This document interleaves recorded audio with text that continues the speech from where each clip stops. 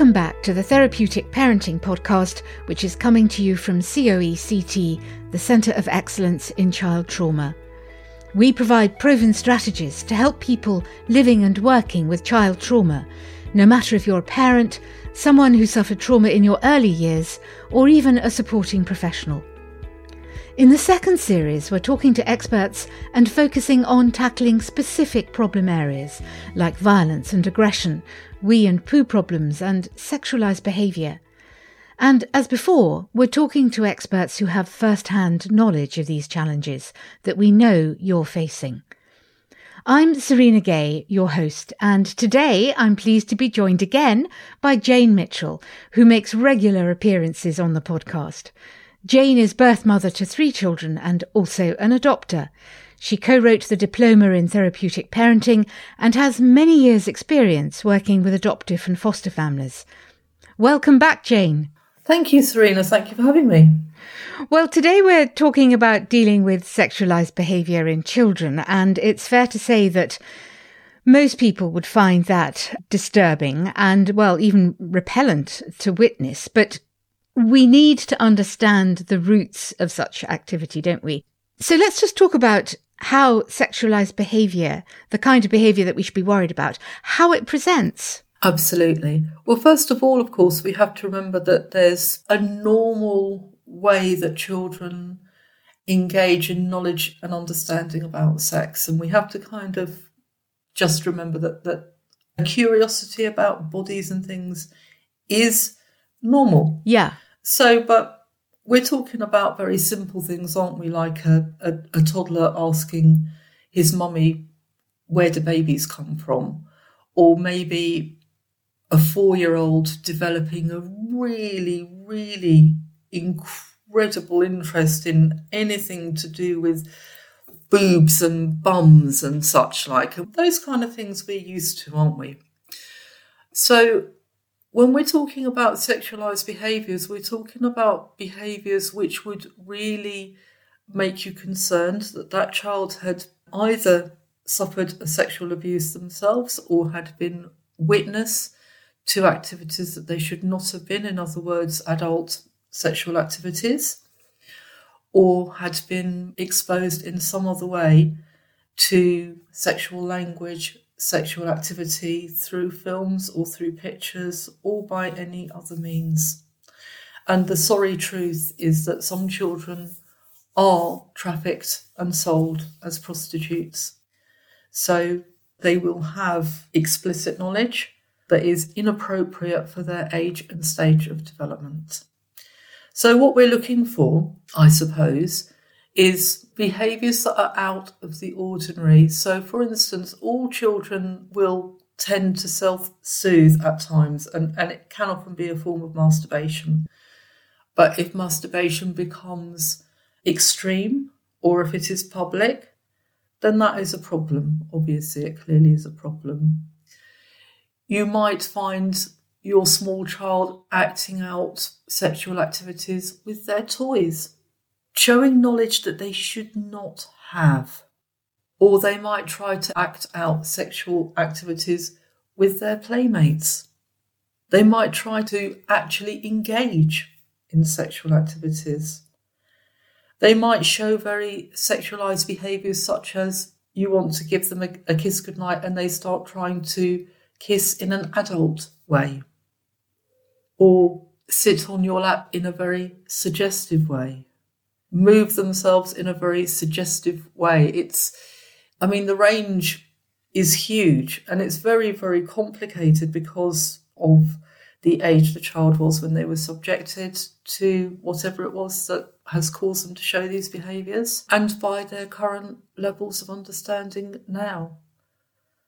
The problem that we have is that when the child is showing us these behaviours, they are showing us what has happened to them. So, yeah, it's really hard to see it, really hard to observe that, and people feel very repulsed. Yeah. But how much more repulsive is it to think that the only way that child can acquire that knowledge is by being exposed to really inappropriate materials or being forced to engage in really inappropriate activities that will have harmful effects on them way into the future. So even though they have been exposed or may well have been exposed to inappropriate activities, that doesn't mean, does it, that they understand the full meaning of it? Well, no, of course it doesn't. And they'll have knowledge, but not the underlying understanding. And how are they supposed to have? Because they've been, they've had their innocence taken from them. So what Sarah Dillon will sometimes, what she will often talk about, in fact, is that when we're talking about children from trauma, we're talking about 3 different levels of development. We talk about their chronological development, which is literally their age and what we expect. Their physical development tends to be congruent with their age, for example.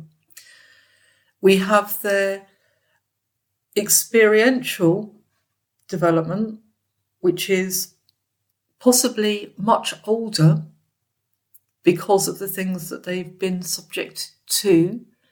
So their experiential development as a 10-year-old might be 25 if they've been subjected to specific sexual experiences.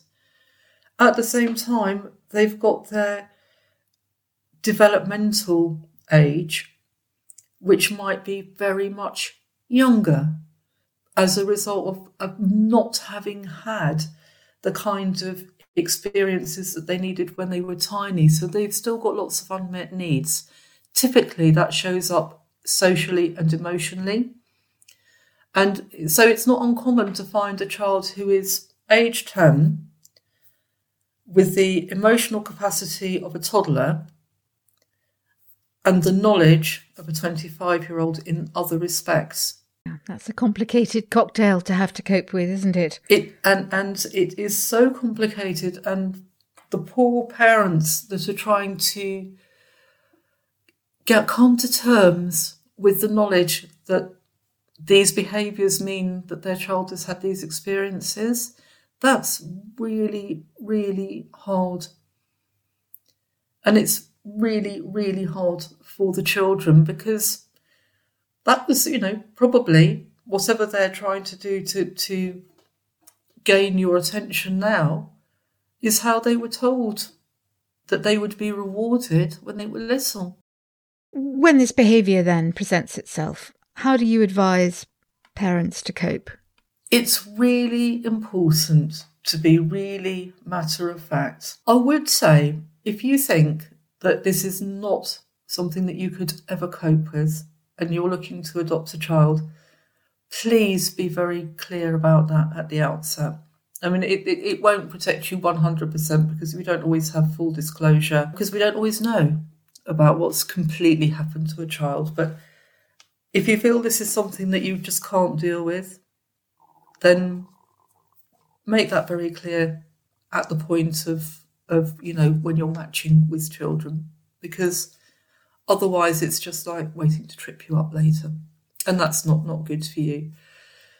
What we have to do is we have to really be very, very matter of fact and try to sort of contain that revulsion and put it somewhere appropriate, like in a conversation with somebody that you trust later, where you can really show your fury and outrage that these things could have happened to your child, and just say, "Oh no, thank you. That's something that only grown-ups do." Or maybe the child's masturbating in public, and you might say, "We don't do that in public spaces, love. Would you just go to your bedroom? That's the appropriate place if you want to do that." You might just simply remove the child from your lap and pop them down and say, "That's not something that children and adults do together, sweetheart." If you know that they've had that kind of a background, you might say something like, "Darling, I know that you were encouraged to do this kind of thing before, but that's not something that children and adults do together. And I'm going to help you to remember how to be in a family now and how to behave in a way that we should behave in a family, thinking about each other and respecting each other. So we're going to just really do our best to not to ignore it, but not to make a big thing out of it, and above all, not to blame the child. If you have not encountered the behaviour before and it's a new behaviour for you, it's something that's just beginning to occur, and this could happen for a number of reasons. For example, the child could be triggered into a memory by something that they see or hear, or it could be that they finally feel safe enough with you to show you what happened to them. It could be either of those things and probably many more besides. But if it's the first time that the behaviour has occurred, you should, of course, inform the local authority. If you're a foster parent, you should inform your supervising social worker. You should raise your concerns with post-adoption if you're an adopter, so that you can get support from those people too, and to protect yourself. Yeah, I was going to say, you would need to be able to show, wouldn't you, that this behaviour had come about as a result of previous experiences. That would be really important, in fact. It is really important because, we have to be mindful that we need to protect ourselves as well as our children in order to protect the whole family. So we have to appropriately make sure that the right people know.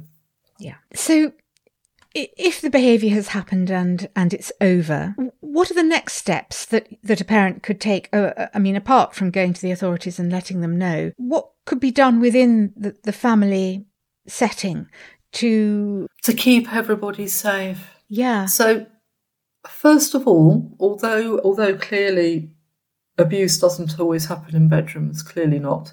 But first of all, ensure that private spaces remain private spaces. So it's good to have kind of rules about not entering each other's rooms without knocking first. And it's good to enforce those because, sometimes foster children, for example, I know of cases where the foster child has been really, really interested in the adolescent girl that was first daughter in the family and would try and find any way to get into her room, to catch her without her clothes on, obviously. So then a very, very strict knock first before you enter rule was enforced in that house, which has been very successful, actually, and has had to be reinforced a couple of times, but that's okay. If you need to, again, you can, of course, make sure that everybody's got actually a lock on their door if you need to keep children safe. The other things that you can do are to help the children by finding out about what therapeutic intervention might be available. But don't forget, you can get a lot of information from places like the NHS, from places like Barnardo's, and from places like NSPCC. There's a lot out there for you to engage with to enable you to find tools that will help you to educate your child and help you as an adult to recognise what's ordinary, what's within the normal range of sexual behaviours and what's way outside the normal range. I mean, sometimes it's obvious, but maybe sometimes it won't be so obvious. So you can go to any of those places to find out. Also, there are websites like Think You Know, which help older children to understand more about sexualised behaviours and being groomed online, which of course is a huge issue these days. Yeah. So if you've already been subjected to this form of abuse once, you will be vulnerable to it again. So it's really important to help children to understand issues about relationships, issues about consent, issues about keeping safe, all of those things.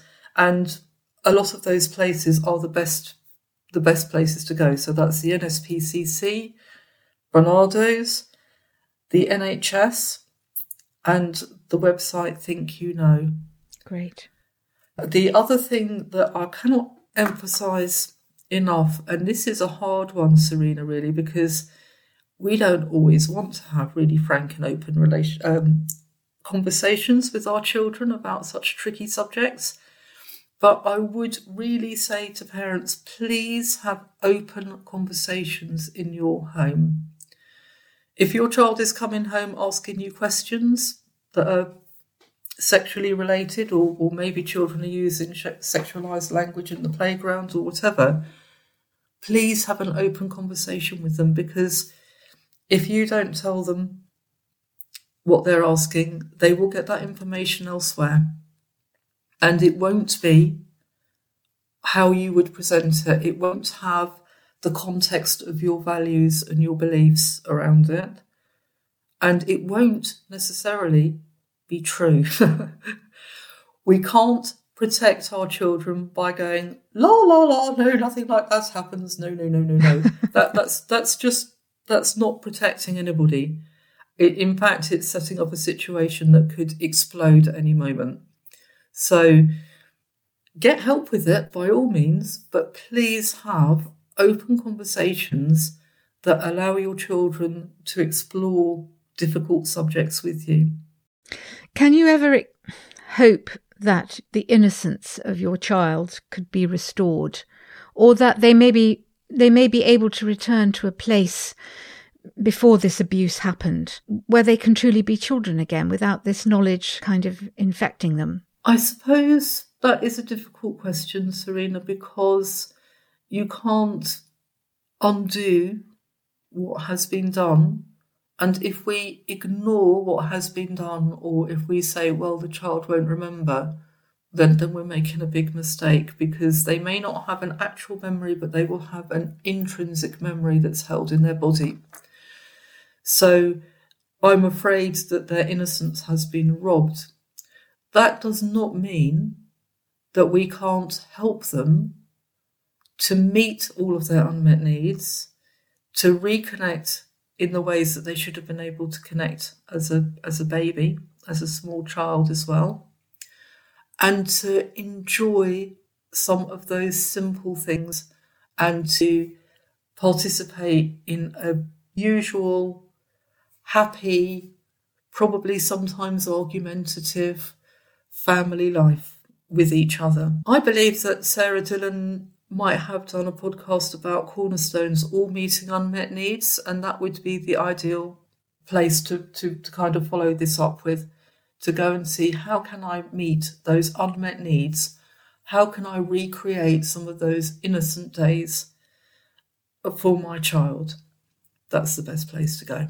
Well, Jane, thank you. I mean, this is a very dark subject, but I think you've shed some light on it and given people really useful strategies as to how to cope.